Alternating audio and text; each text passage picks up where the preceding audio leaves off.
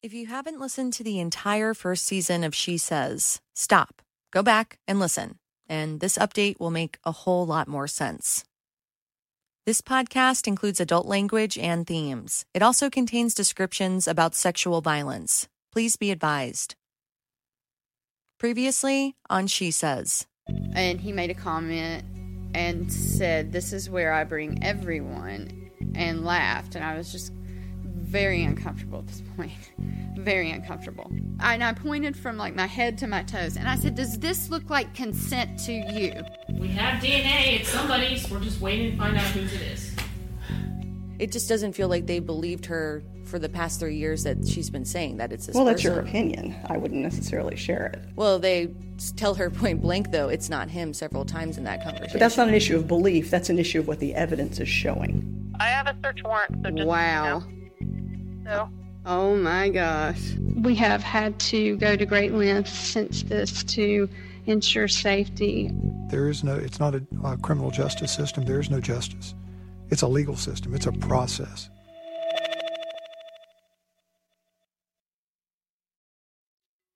If I could be a fly on the wall anywhere that wasn't a tropical island, it would be the Mecklenburg County Courthouse. Lives are changed forever there. It's a building where someone could be getting married in one room and in another, facing charges for assault, rape, murder, or all of the above. It's where someone's story is told and stored for at least a period of time. It's where peers evaluate and judge. It's where sentences are determined and arguments are made.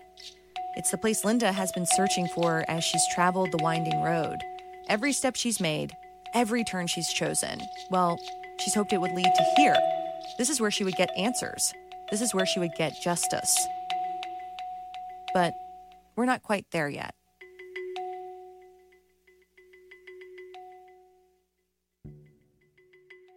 The courthouse is this living, breathing thing.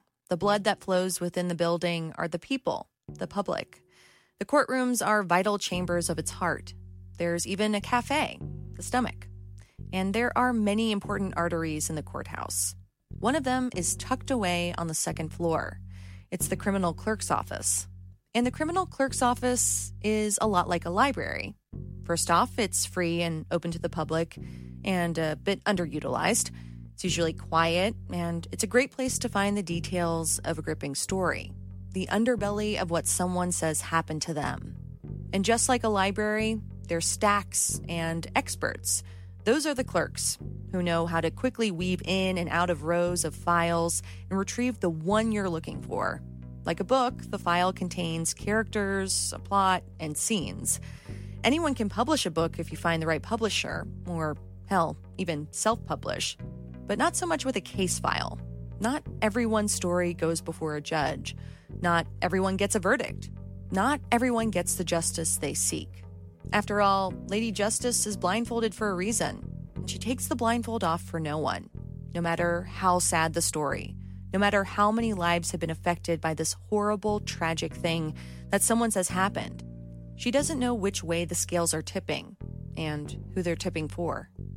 2 months after our last episode of She Says in August of 2018, I found myself spending a lot of time in the Mecklenburg County Courthouse once again, the place Linda hoped would be her last stop on the winding road, the place where she could maybe find some resolution to her story, to the crime she believed she was owed some justice for. But this time, I wasn't there to pore through documents in Linda's case file. This time, I was there for a trial. I'm Sarah D'Elia. This is She Says. All right. One of the most important things about covering a trial is where you sit. For me, that's not in the front row. I think the best seat is in the middle of the long pew in the back of the courtroom. When I was covering this trial that lasted 8 days, I made a beeline for that spot each day. You can see everything from there. The defense was to my left, the judge in the center, and the prosecution to my right. The box of blank-faced jurors was closest to the witness stand. The testimony from a witness is sort of like a one-way conversation to the jury. And as I observed from the back pew day after day, I saw some familiar faces. First, Assistant District Attorney Kristen Northrup. She's the head of the Adult Sex Crimes Unit for Mecklenburg County. And that same fear prevented her from yelling, saying no, telling him to stop. Then there were familiar names on the witness list, like Detective Cynthia Banner with the Charlotte-Mecklenburg Police Department. In June of 2017, Banner was one of the detectives who told Linda there was no way that the man she identified through an internet search could be the same man who assaulted her. To refresh your memory, because it's been a while, this is what she said in episode 3. This continues to It go. does, but we Mom, don't you close gotta the case out. You gotta understand. I do. feel I like- totally do, and that's why we keep repeating it so you'll hear us. The case is still open. We're still working it. It's just that the person whom you believe to be the suspect is excluded, so he won't be getting arrested. But if and when, Of course, by now we know he did get arrested. Banner did not end up testifying, but someone she works closely with did. Good morning. My name is Detective Christina Kogel. I've been with CMPD for approximately 9 years. Detective Christina Kogel, of course, is the officer who worked Linda's case. And although this was a rape trial, and the prosecutor, Kristen Northrup, was the same prosecutor assigned to Linda's case, and the detective, Christina Kogel, was the same detective who had investigated Linda's assault, this was not Linda's trial. This was the trial of the state versus Kevin Olson, a former University of North Carolina at Charlotte football player who was accused of raping his former girlfriend in February of 2017. He's also the younger brother of Greg Olson, who plays for the NFL team, the Carolina Panthers. I covered this trial from start to finish. I wanted to understand the prosecution of a sex crime, which would be useful if Linda's case ever made it that far. And Linda was following it too. She checked for daily updates as the trial dragged on. And you can see why. This was the same prosecutor in charge of her case. This was the same detective she spent years trying to get to believe her story. It was weird to have the same major players in the news each day. Linda was monitoring Twitter the day the verdict came down on the 4 sex crimes Kevin Olson was charged with. The verdict? Not guilty. I felt really sick. I felt physically sick. It's like my stomach, my chest just tightened up. I just sat there and thought, what the heck? And it was hard not to think about that there were common people involved in the courtroom that, are involved in my case. Although the actual cases themselves are very different. But, I can't help but think about that. About 2 weeks after Olson was acquitted of all charges, Linda got a phone call. The call came from the DA's office on a Monday. Would she be available to come in this week to meet and talk about her case? Even though Linda called the DA's office multiple times for an update, she wasn't expecting this. Last we left you, Linda was waiting for her case to go through what's called a scheduling conference. Basically, the prosecution provides the evidence they have to the defense, and the two sides discuss the future of the case, a possible trial, a plea deal, or the charges being dropped. That scheduling conference had been pushed back multiple times. She wasn't sure what to make of this request to come in. But I just really, really hope that they don't tell me that they're not going to move forward with prosecuting. I don't know how I'll be able to handle that. Mm-hmm. I don't think you can ever really prepare yourself for that, no matter what. The DA's office wouldn't say much more other than she should come in and that it would be okay for her husband to come along for support. They decided to meet on Thursday, and it was a long 4 days to get there. I met Linda with her husband a couple of blocks away from the DA's office before this meeting. I'm really super nervous. I've cried. I kind of had a meltdown trying to get ready this morning. Just really nervous. I just don't know what to expect today. I just hope that we don't go in and they say they're not going to move forward with prosecuting. I just that's my worst fear. It's it just seems like forever that I've waited for this day. Not wanting to make them late, we walked over. I planted myself on a bench that faced the DA's building and watched as they climbed the steps to the golden doors of the district attorney's office. And when I say golden, the doors look like 2 large gold bricks. In 1928, when this building was opened, the Charlotte Observer newspaper called it the $1 Million Temple of Justice. That's because the building was originally the courthouse and even included a jail on the top floor. Even though it no longer serves as a courthouse or jail, it still has the words Mecklenburg County Courthouse etched in the top of the building.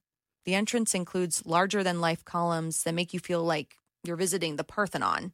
The insides of the building match the grandeur of the outside, including the original pink Tennessee marble featured in parts of the building. But I'm not inside.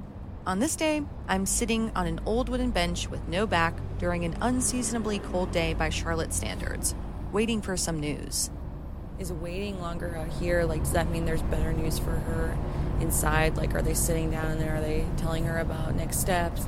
Or is it a bad sign because she's in there longer?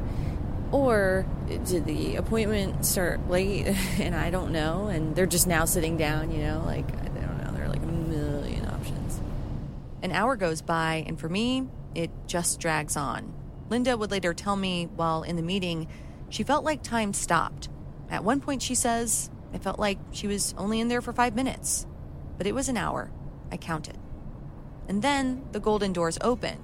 And it wasn't the same guy coming out for his third smoke break, staring at the weird woman talking to herself. Linda and her husband squint from the glaring sun as they walk down the stairs to meet me. Hey, what happened? That's coming up after this quick break. I'm Sarah D'Elia. This is She Says. Hi, She Says listeners. 2 quick things. First, we've gotten a lot of questions about a possible season 2 of She Says. We're still trying to figure out what's next, and we want to hear from you. If you have an idea for an investigative story in the Charlotte area, please email us at shesays@wfae.org. And second, we want to introduce you to one of the Charlotte area musicians behind the score of She Says, Crystal Baller with Pachyderm Music Lab. Crystal says composing the music for the podcast was a deeply personal experience.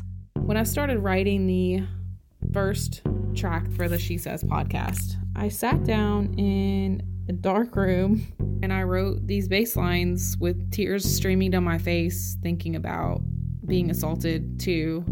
I mean, listening to your calls, you coming in, your stories, it just made me get really brave. And I just wanted to take a second to thank you for being honest and sharing your story, even though it is so freaking hard. Crystal was inspired by Linda and the others who shared their stories. Recently, she shared hers in a TED Talk. It's called Women Turn Up the Volume, and you can watch her talk at her website, pachydermmusiclab.com. That's PACHYDERM musiclab.com. And make sure to stay tuned to the very end of this episode to hear stories from your fellow She Says listeners. Thanks.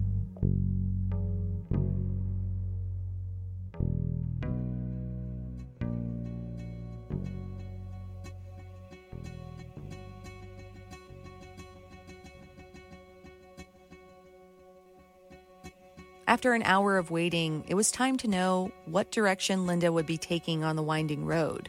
Would her case be moving forward, or would it all be coming to a crashing halt? This could be a change in direction that wouldn't be up to Linda. What happened?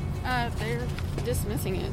Do you want to sit down? Yeah, I want to get out of this area. And just, Linda's shaking as we walk to the parking garage where the family's car is parked. She did record the conversation, which included sex crimes prosecutors Kristen Northrup and Donna Rainwater. They actually asked if she would be recording because by now, Linda has a reputation for that. Here's Northrup. Don't beat around the bush. And so I just want to get right to the point. And I want to tell you that in this case, after all of the review, we determined that we will not be able to meet the burden of proof beyond a reasonable doubt. Linda took a few deep breaths and then responded. And I want to know why, because I have done absolutely everything in my power and been as transparent as I can be, and I don't, and he's just going to walk off now. I thought he was going to kill me that night. I'm very sorry, my whole entire life has been destroyed since that night. Northrup proceeded to go over why the DA's office was dropping the case, which was outlined in a dismissal letter. She gave Linda a copy. Linda tightly clutched the letter as we sat in her car after the meeting at the DA's office. I asked her to go over what happened step by step. It's in this paper right here. That is bullshit. I am sorry, but that is bullshit. He is a violent, dangerous, disgusting, filthy human being that has destroyed my life since that night.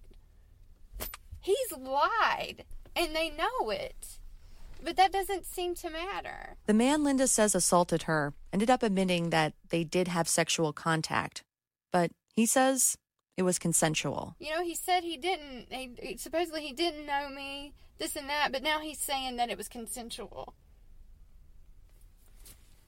It's that he's lied. There's lies, and they've got it written in there like it's facts. Mm-hmm. How is that fair? What about what I had to say? For the sake of clarity, we're going to refer to the man who was charged with Linda's assault as the former defendant. The dismissal letter references calls the former defendant made from jail after he was arrested in connection with Linda's assault. Those calls were recorded, and we requested copies from the sheriff's office, but the department denied that request. But prosecutors listened to those calls. They said in one of the conversations, the former defendant spoke to his fiancée, and he claimed that sexual contact had occurred, but that it was consensual. That's different from what he told CMPD when he said he didn't know Linda. And to be clear, Linda strongly denies that the sex was consensual. She maintains she was violently sexually assaulted. That's what Linda said the day police interviewed her at the hospital, and that's what she stated again as I sat in the back of her family's car, pointing a recorder in her direction, as she processed that her case was dismissed. Her husband sat in the driver's seat. She was on the passenger side in the front. I don't know, is there justice for sexual assault? Survivors, victims, whatever they feel like they are at the moment. This is insane. I'd like to know, other than somebody actually an eyewitness to it or a video of it. I mean, my God, how many people are prosecuted for sexual assault? I'm sorry, I'm just going to step out for a second. Okay. Yeah, fine. I mean, it's just like, I don't know. There's much more to digest in this reason for dismissal letter that we'll get to in a minute. To say Linda is upset is the understatement of the year. She's grieving her case. She's in denial that this is what is actually happening. She's angry as hell. She's trying to bargain for her voice to be heard, and of course depressed for what I think are pretty obvious reasons. The last stage of grief is the one she just can't get to: acceptance. She cannot accept that this is her life. She cannot accept that this is the end of the road for her case. Linda was convinced the former defendant, the man she had identified through an internet search, who came back as a DNA match, would at some point go to trial. To Linda, any other outcome was just not possible. She's clung on to this hope, this thing she knew to be true, for more than 3 years. And just like that, it was gone. Part of why she can't accept this outcome is because of the number of outstanding questions she has. What percentage of sexual assault cases actually end up getting prosecuted? Why does a prosecutor try one case but not another? Why is it relatively easy to arrest someone, indict them even, but not have enough for a trial or a plea deal? Her big question is, why not my case? What it comes down to is there enough evidence to corroborate and support what Linda says happened beyond a reasonable doubt? What it comes down to is the burden of proof. You may be wondering, well, if there was enough evidence, including DNA, to arrest him, why isn't there enough to prosecute him? When the police make an arrest, the burden to meet is probable cause. All that requires is evidence that shows it's reasonable to believe a person committed a crime. Detective Kogel's probable cause was Linda's internet search and the DNA match. We know that because she laid it out in court documents. But the burden of proof is different for prosecutors. They can't just say, yeah, this guy probably committed this crime. Prosecutors must show this person committed this crime beyond a reasonable doubt, and here's the evidence to prove it. And that's the highest legal standard. To fully understand the weight of that burden, we would need to talk to the person charged with meeting it, Kristen Northrup, the assistant district attorney assigned to Linda's case. So she says reporter Alex Olgin and I went to the $1 Million Temple of Justice to get some answers. I started off by asking Kristen Northrup the big question. Why did you all decide not to prosecute this case? We try and look at a case as if it is a puzzle. And the goal, of course, is to make that puzzle as tight as possible with as many pieces as possible. And unfortunately here, there were just a few too many pieces that were missing to make us comfortable with meeting that burden of proof. It doesn't mean that what Linda said happened isn't true, the state said. It's just that there aren't enough pieces to complete the puzzle that creates a clear image. So let's look at some of those missing puzzle pieces. The pieces we do have are from Linda, the prosecutors, and the defense attorney. But we're missing a couple of those also important corner pieces of this complicated puzzle, like the police investigation file and an interview with Detective Kogel, both of which were requested but denied. I wish we had those parts, but I don't want to discount the pieces that Linda has placed just because we don't have the police file or interview with Kogel. CMPD referred our follow-up questions to a spokeswoman and denied our request for Linda's case file. Linda also requested her case file. CMPD denied that request. This dismissal letter that points to the missing pieces is about 1.5 pages long and in very small font. There's a lot of information and minutia here. We're going to look at the big three, the three contributing factors that led to the dismissal of Linda's case. Number 1, the surveillance video of Linda getting out of a car after she says she was assaulted. This video was brought up in a bond hearing for the former defendant by Mecklenburg County prosecutor Donna Rainwater. This was the only video evidence police captured from the day of her assault. And Linda thought it was evidence that corroborated her story. She described the car. She indicated that after the assault, he did drive her to a particular location and let her out. Detectives followed up and looked at video camera at Ninth and College. They did see this particular car let the victim out. She was seen running through the parking lot before the 911 call was made. Rainwater described Linda running from a car. Linda never remembered it like that. She remembers trying to calmly and slowly exit the car so as not to raise any suspicion that she was about to call the police. But she recognizes with her trauma, she doesn't always remember every detail and in what order events occurred. So she trusted the description the prosecution gave of what happened. After all, they surely would have reviewed the tape before this bond hearing. It turns out that's not what the video shows. According to Linda and the prosecutors who have seen it and detailed it to us, we weren't allowed to see the video ourselves, but we're told Linda is seen calmly getting out of a car and walking away. And that's how she remembers it. And in this case, she remembered right. So why was this footage described this way during this bond hearing? We asked Kristen Northrup that question. When that bond hearing took place, the only information that we had was a very brief summary statement. And I had not even received any of the papering packet, which is our discovery packet, from law enforcement at that point. And so that information, I think, was maybe just a premature characterization of what that video showed. The DA's office says often it doesn't get the investigative file from the police until after the hearing. That means prosecutors sometimes walk into the bond hearings not having reviewed all the evidence. Ideally, prosecutors would have been able to look at the footage and describe it more accurately. That didn't happen. But that's not why this video is concerning to prosecutors. Linda has sworn up and down she did not have a purse the night she says she was assaulted. She was adamant about that fact to us and the police. But it turns out this video, which shows her exiting a car, also shows her with a pink purse. Here's Northrup. I think for the prosecuting witness in this case, the purse was the clearest example of something that we just couldn't corroborate because we had the video evidence of it. Northrup is using the term prosecuting witness to refer to Linda. Northrup met with Linda a second time to show her this video because Linda could not believe that she had a purse that night. Linda worried that this inconsistency was the only reason they were dropping the case. Northrup says that's just not true. And so I think maybe that's why she's giving that a little extra weight, because we've talked about that with her as well.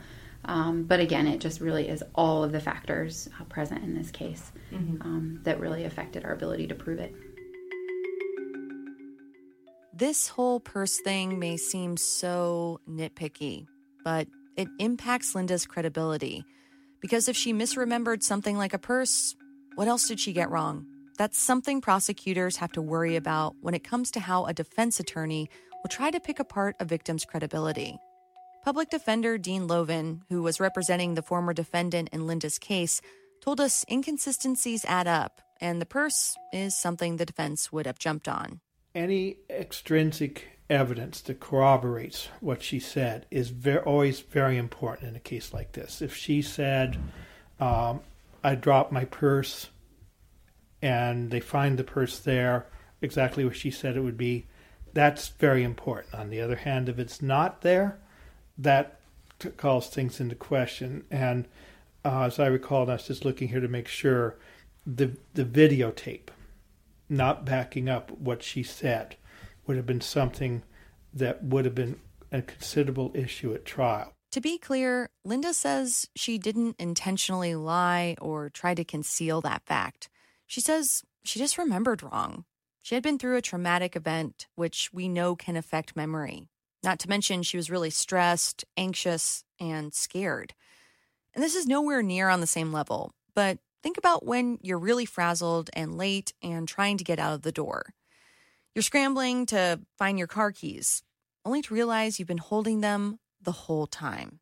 It's no big deal when you realize those keys have been in your hand, but for Linda, having that purse and not remembering it is huge. It's everything. It's her credibility. Yeah, so I saw the video, and I'm carrying a ginormous, it's not pink, it's coral, purse. And I looked, and I found it, and it was a coral-colored Vera Bradley purse. Inconsistencies, no matter how small, add up, even if that inconsistency takes the form of a purse. We've reached point 2, which is really an amalgamation of a bunch of small inconsistencies outlined in this dismissal letter. So in every case that I've ever handled, there have been some inconsistencies in the victim's statement. That's Allison Leota. We reached her on a Skype line that is a little scratchy, so you may hear some crackling. She's a former sex crimes prosecutor from D.C., and now an author. She says over the course of an investigation, a victim has to give a statement multiple times to different people. It can be like a game of telephone. None of us can tell the same story 2 times and tell it exactly the same way. You just can't do that. And particularly in a situation where you have to tell the most traumatic story of your life over and over again to a series of strangers who are then transcribing it themselves, taking that story, putting it through their own personal filter and having it come out on a piece of paper on the other side, you're going to find inconsistencies. The dismissal letter is based on findings from police statements and interview recordings, as well as audio of phone calls the former defendant made from jail. We don't have those pieces of evidence. We asked the authorities for all of them, but were denied. But we do have the dismissal letter, which summarizes those pieces. And we do have Linda's medical records. Her medical records are important for many reasons, one of which is that the records include what the doctor, medic, and nurses recorded when they treated Linda that day. We've compared the language from the dismissal letter to that of her medical records. While most of it is consistent, there's one line in particular in the dismissal letter that always stuck out to us. It was a comment from the first responding police officer. That's the one who gets to the scene first and then follows Linda to the hospital until the detective arrives. The first responding police officer wrote he overheard her say to the ER doctor she wasn't penetrated. But according to that ER doctor's notes, Linda recalled the defendant penetrating her vagina and rectum with his fingers, but not his penis. The word overheard stood out to us. Was the first responding officer in the same room when he thought he heard her say that? Or outside the door or curtain? Did he think penetration only meant when a woman is penetrated by a penis? Linda says that's likely where this misunderstanding occurred. According to the dismissal letter, the detectives say she didn't report being penetrated. Again, it sounds like there could be some possible miscommunication about what constitutes penetration. The mention of a box cutter is also brought up as an inconsistency. In the dismissal letter and Linda's medical records, the medic says Linda reported the former defendant held the box cutter to her throat. The dismissal letter says she told police that a box cutter was present and that she feared for her safety if she didn't comply with his demand for oral sex. I think it's important to mention that this medic was likely the first person asking her many questions about her assault. And we know from talking to numerous experts throughout the course of this season of She Says, it's not that strange to have a victim's story change from the first time he or she tells it. This letter also says Linda told police she traded Xanax for crack cocaine. She says she doesn't remember that.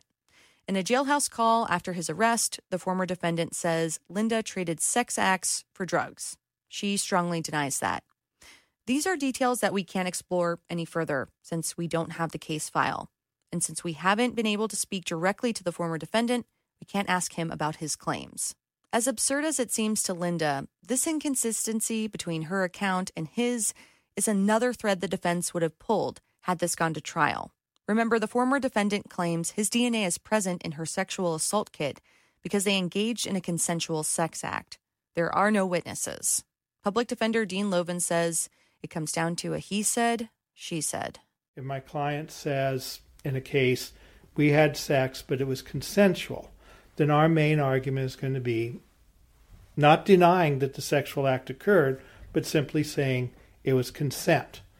And that quite often becomes his word against hers, because there is no test. The DNA doesn't tell you whether it was consensual.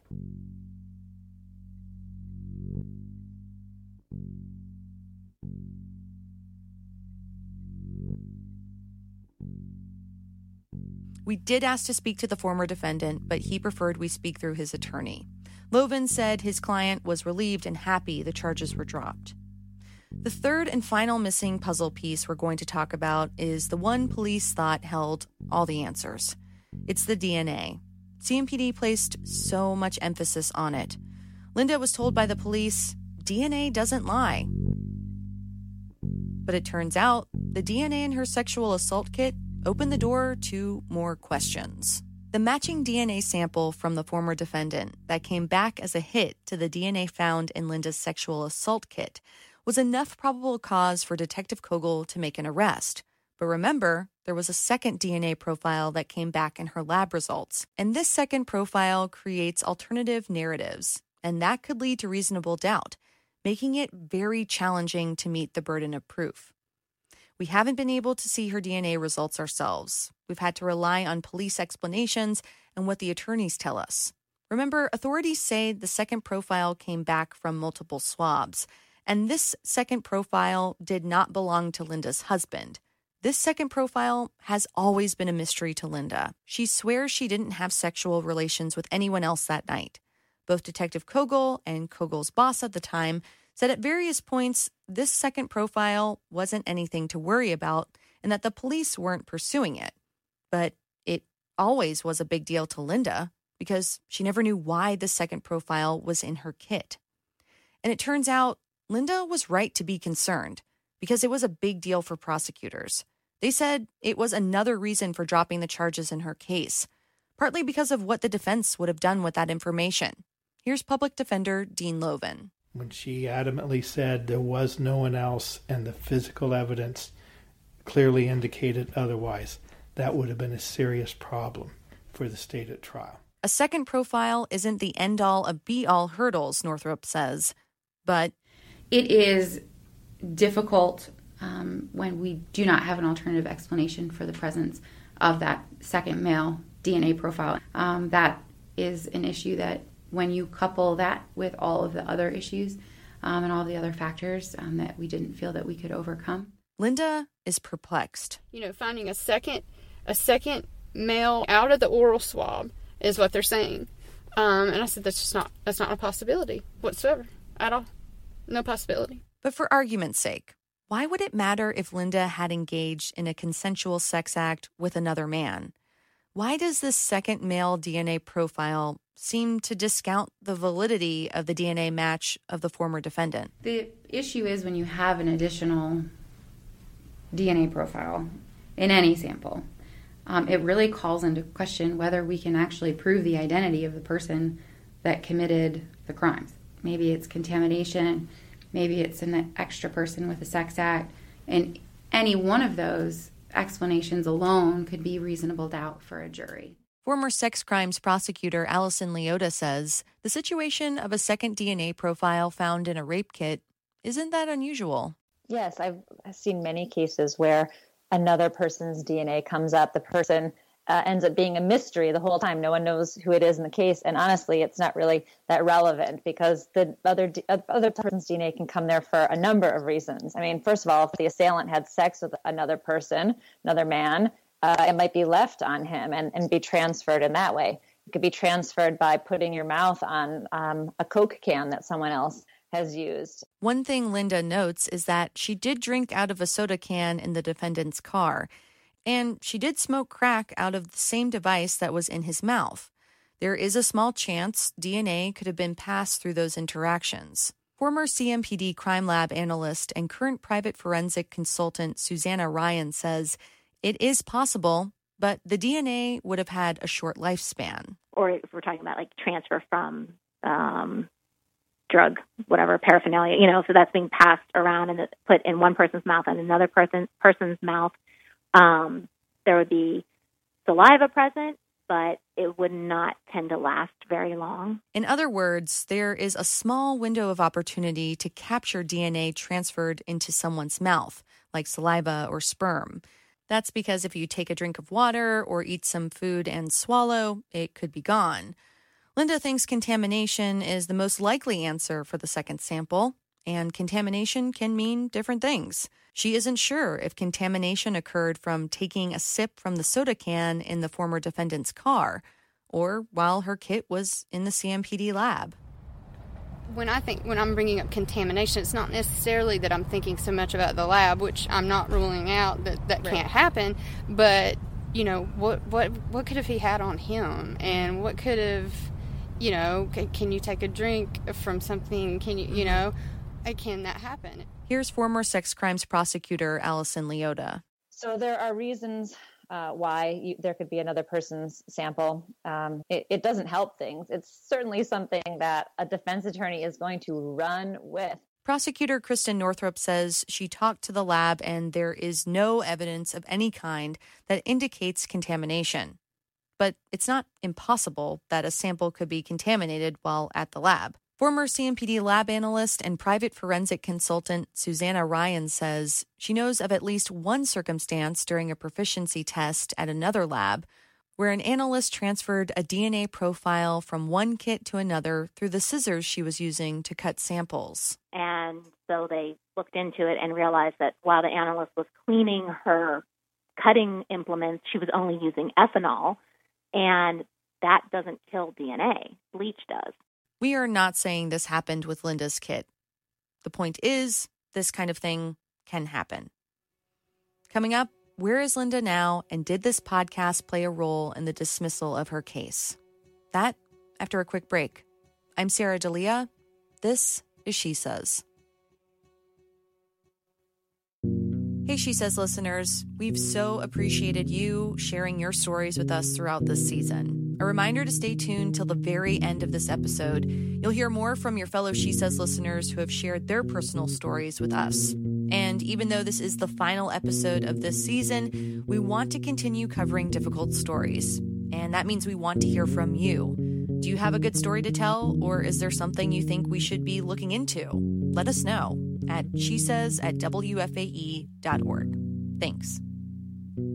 Support for She Says is provided by the Knight Foundation.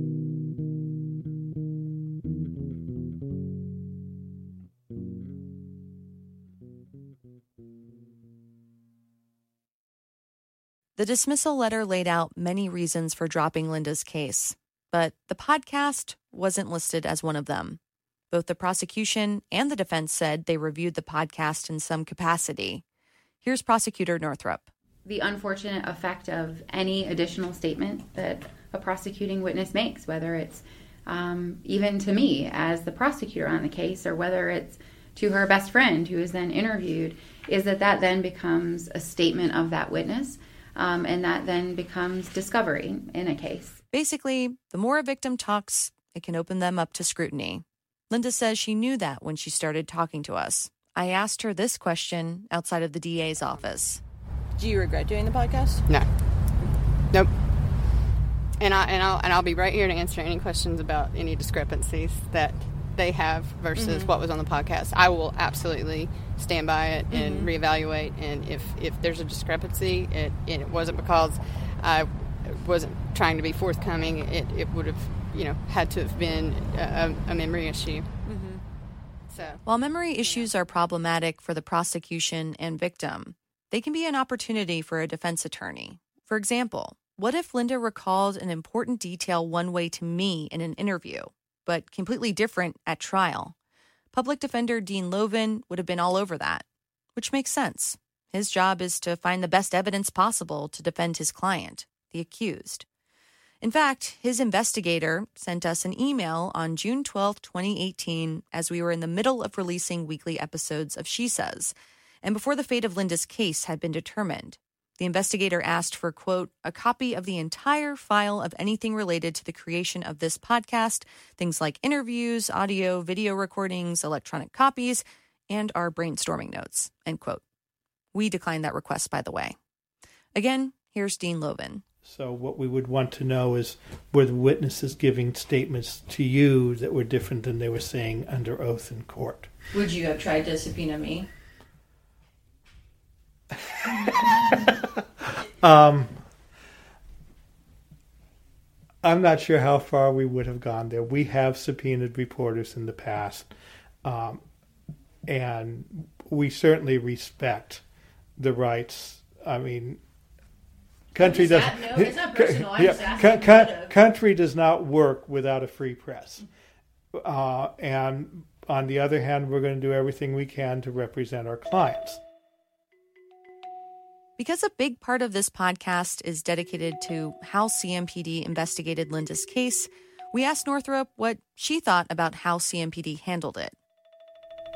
My opinion of this investigation, and I've been prosecuting cases for 11 years, is that this was a thorough investigation. I think that in any investigation, you can look at it after months and months of having it, and hindsight is 20/20, and you can say, well, maybe the detective should have looked inside of her purse when she was at the hospital to see what was there. But we didn't realize at the time that would then be a significant item. Northrup also says Kogel and other officers went through hours and hours of other surveillance footage from gas stations and street cameras, where Linda says she was that night. But other than the video of her getting out of the car with her purse, they didn't find her on any other tape. So Kogel never pulled that other video, and it was deleted, which is pretty standard. Northrup didn't really comment on how Linda was interviewed by police. From a conversation Linda had with CMPD Deputy Chief Katrina Grau in August 2018, we know that Grau was looking into how the case was investigated, which included speaking to the detectives involved. In episode 10, you heard that Grau even went to Linda's house and told her the case should have been handled differently by the police department. Linda recorded this conversation with a phone inside her purse, so the audio is not the best. I just think there's some things we could have done much better. Right. And, I'm sorry for everything you've been through, you personally and y'all as a family. And like I said, I think there's some things we could have and should have done better. Right. And, I know that doesn't necessarily help you personally, but, I have to make sure that we do better moving forward. So, what is CMPD going to do better moving forward? We requested an interview with them to ask just that, but they declined. So I sent some follow-up questions, and here's what we know. CMPD spokeswoman Melissa Treadaway said, quote, detectives with the Charlotte-Mecklenburg Police Department conducted a thorough investigation and developed probable cause to arrest a suspect. While the department should have been more responsive to the complainant in this case, the dismissal was not based on the work of detectives. As the district attorney indicated, the dismissal was based on a number of unresolvable issues that would prohibit the state from meeting its burden of proof at trial, not on the quality of the investigation, end quote. But she did say there were some changes happening at CMPD in direct response to Linda's case and the podcast. Remember the crazy DNA mystery hit in Linda's case? Because the sample never should have been in CODIS, the system of DNA databases, the state lab couldn't reveal the identity of the person to the CMPD lab, and the state lab sent a letter to CMPD saying just that. But that information wasn't initially passed along to Kogel. This miscommunication between the labs and detectives in Linda's case caused CMPD to change its policy. Now, if a mystery hit comes back, that kind of information is passed along to detectives in more detail. There will also be some changes to CMPD's interview training. In 2019, CMPD officers will get additional training on conducting trauma-informed investigations. CMPD says, quote, "This training will help our officers hone their skills in terms of gathering information for an investigation in a way that does not further traumatize crime victims," end quote. We plan on following up with them to learn more about this training and how it's being implemented. So getting back to that question Linda posed at the beginning of this episode. I mean, my God, how many people are prosecuted for sexual assault? You might be surprised to learn the government doesn't have easily readable statistics about how many rape charges end in convictions. The state of North Carolina is no different. No, they're not tracked at all. That's Cassia Spahn, a criminology researcher at Arizona State University. She studied how rape cases are prosecuted for years. We know how many people are arrested for various kinds of crimes each year from the Uniform Crime Reports, but cases are not tracked through the criminal justice system. And so if you want to know how many cases are presented to prosecutors and in what proportion of those do the prosecutors file charges, you pretty much have to go to individual prosecutors' offices, and they may or may not provide that information on their websites or in yearly reports that they prepare. Alex and I were really surprised that we couldn't find this information ourselves. We were able to obtain some numbers from the courts about charges filed and the number of convictions in any given year. But what those numbers don't show are percentages or rates. They just show how many things happened in a year. So we can't tell you, out of the people charged in a year, how many were convicted, because someone could be charged in 2015 but convicted in 2017. Even the state Justice Department doesn't track that. So we decided not to confuse you with numbers that we don't think add up to much. So the big question is, why isn't there better data available?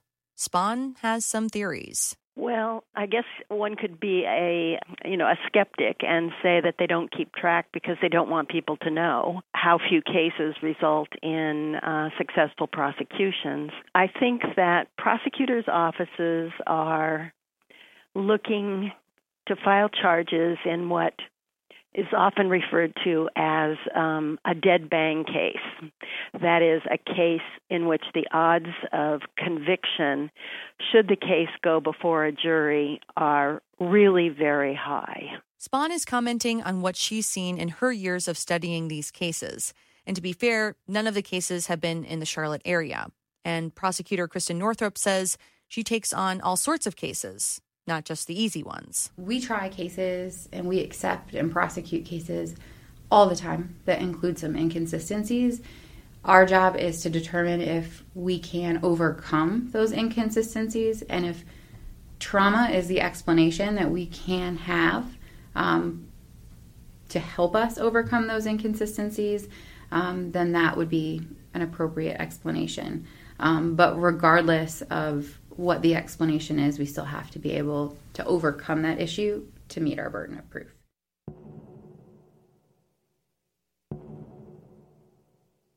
I told you earlier that the courthouse is a place for many things. It's a place to pay a fine, a place to finalize an adoption, a place to be judged, and a place to do the judging, if you're so lucky to make it on a jury. But it's not necessarily the place you go to get resolution or closure, even if you're the victim of a violent crime.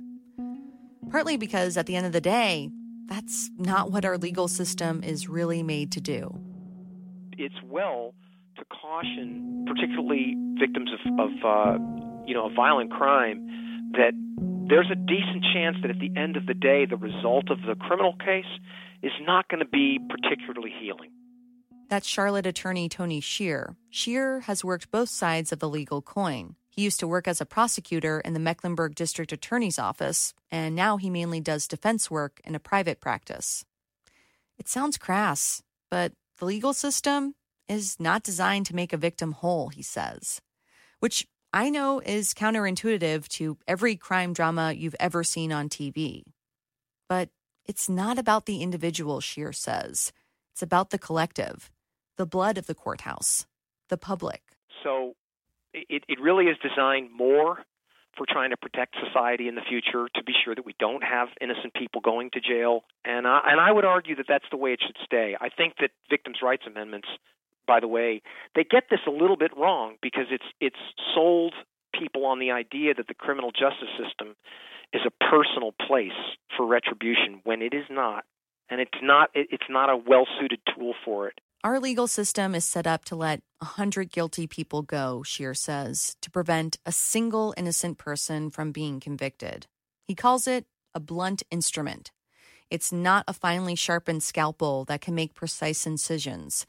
It's old and well-worn. It can get the job done, but in a way that seems crude and harder than it needs to be. But having to relive over and over and over your trauma and to be questioned about the truth of it, that is being like double traumatized. That's Crystal Emmerich, founder of Brave Step, a group that supports and advocates on behalf of sexual assault survivors and their families. I think that the big part is we have to ask, what is it we want to get out of this? And is the system going to give us whatever justice we so desire? Emmerich is a 2-time sexual assault survivor. She did not pursue legal options in either incident. But now she does work with survivors, many of whom have tried to go through the legal system. Some successfully, others not. Regardless of whether a survivor pursues legal options and whether the survivor gets the outcome desired, Emmerich says the most important thing is taking care of yourself. Of course, I'm a proponent of fighting the good fight. And if that is part of her healing journey is to keep going down the legal system, then, I think have at it. But there's risk with that. And I would hope that Linda's being coached in some capacity of protecting herself in ways and working on self-care. And if she's coupled with a therapist, that the therapist is walking her through the process, because even, after 10 years of therapy and now doing this work, there's still days that it is hard for me to hear the stories and sometimes to unearth some of the things that I've locked in a closet. It's a never-ending journey. Once it's happened to you, forever, this is part of your story. And you have a choice on how that story either controls your life or guides your life. After a decade of therapy, Emmerich is able to do the latter. Her winding road is no longer a dark, desolate place. Well-paved streets have replaced sharp turns. Green grass and flowers have covered the dead ends and tricky terrain. I think my winding road has changed now. I think because of this work with Brave Step, what I found after my conclusion of my therapy was so many people just like me were lost, and I felt such a pull. How can I help them? How can I be a hand? How can I say it's difficult, but there is hope at the end of the path? So I think I'm on a winding road still, but it's a very different one. Yeah. It's more of how do I come alongside someone? Because along with the burden of proof, there is another burden. It's the burden a survivor feels. Burden is a perfect word for what we go through. A burden of proof, because most survivors don't have proof. And even if they do, as in Linda's case, is it enough? So burden is, in that context, super powerful. But then forevermore, it's a burden until you turn it into a gift. But that's not quite where Linda is. Linda is still working through the weight of the burden she feels. She's burdened by the things she remembers from her assault and the things she doesn't. She's burdened by the stress on her family from this whole ordeal. She's burdened by, everything. And even though it's a burden she carries with her, telling her story will hopefully, when she looks back on this whole thing, help lift some of that weight. Telling her story did bring about change. from a new policy in the CMPD crime lab to affecting police training policies. Those things may not have happened without Linda's voice. But she's not quite in a place to be so optimistic. In fact, she told us she was scared about this episode airing. She was worried that she was going to let down listeners. I hope that the outcome of what happened in my circumstance doesn't let everybody down or doesn't make everybody feel like it's impossible to find justice, even though I feel like right now that it's almost impossible to find justice as a sexual assault survivor. Mm-hmm. But again, that has to change, and I'll fight in whatever way I can to help make that change. I don't think I'll ever be able to let it go. Some days are still extremely dark for Linda. She faces roadblocks and dead ends. On those days, it's like she's paralyzed. I don't know what to do or think, and you've got people saying, you got to move past it and this and that. But I don't know that I can, Sarah. It's not something you just move past. It might. But other days are better. Some days, Linda can walk. She's gotten into a routine of walking about a mile on her treadmill in her home. Putting one foot in front of the other gives her a kind of solace she's had a hard time finding. I've been sticking to it, Mm-hmm. and it's made a big difference. I know that might sound silly to some people, but it's made a huge difference, mentally and physically.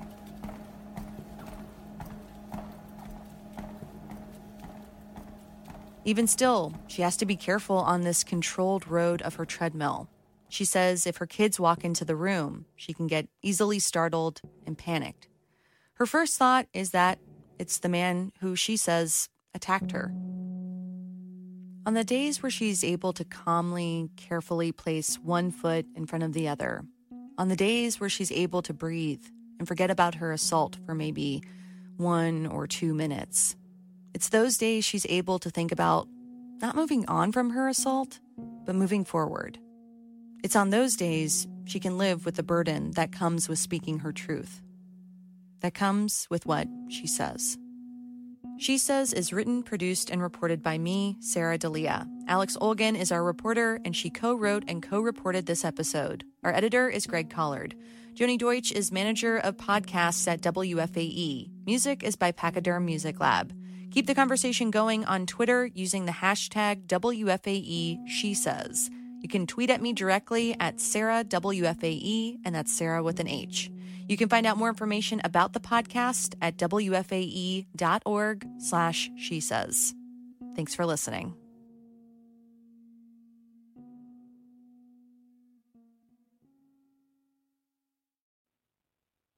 Hi. I was sexually assaulted in college by a partner that I had been with previously. He had come over to my apartment, and I said I did not want to have sex. And after I went to bed, and then the next morning I woke up feeling achy. He was gone, and when I went to the bathroom, I had bruises on my neck, and there were 2 condoms in the trash can. This is the first time I have shared this story, and thank you for this platform. Goodbye. Thank you for your show. I am just calling. I was actually acquaintance raped in college, and this was in the early 90s, and alcohol was involved in all that. What I'm really impressed with is that I have nieces now who are able to, be very aware when they're in college about this issue, and they look out for one another, which did not happen when I was in college. When I was in college, if you were drinking and something happened with somebody, then you weren't sure if it was, and I know this happens now too, but you weren't sure if it was maybe your fault or not. And friends often questioned that issue with you, and that was certainly questioned by my friends. Are you sure that this was something that you didn't want? I don't see that as much with at least my nieces. I know it still goes on, but I am hopeful that we are, as women and men too, but certainly looking out for one another and more aware of this issue now. Thanks so much. My heart goes out to Linda and her family. I know that she mentioned she wonders what the listeners think of her. If you could please convey to her that all I feel is love and compassion, and I just would love for her to know that I feel like she's become a friend. Please tell her that, coming from one listener, and I know I'm not the only one, I think she's an amazing person, a strong person, and a very great and worthy person of everything that's good. Thank you so much.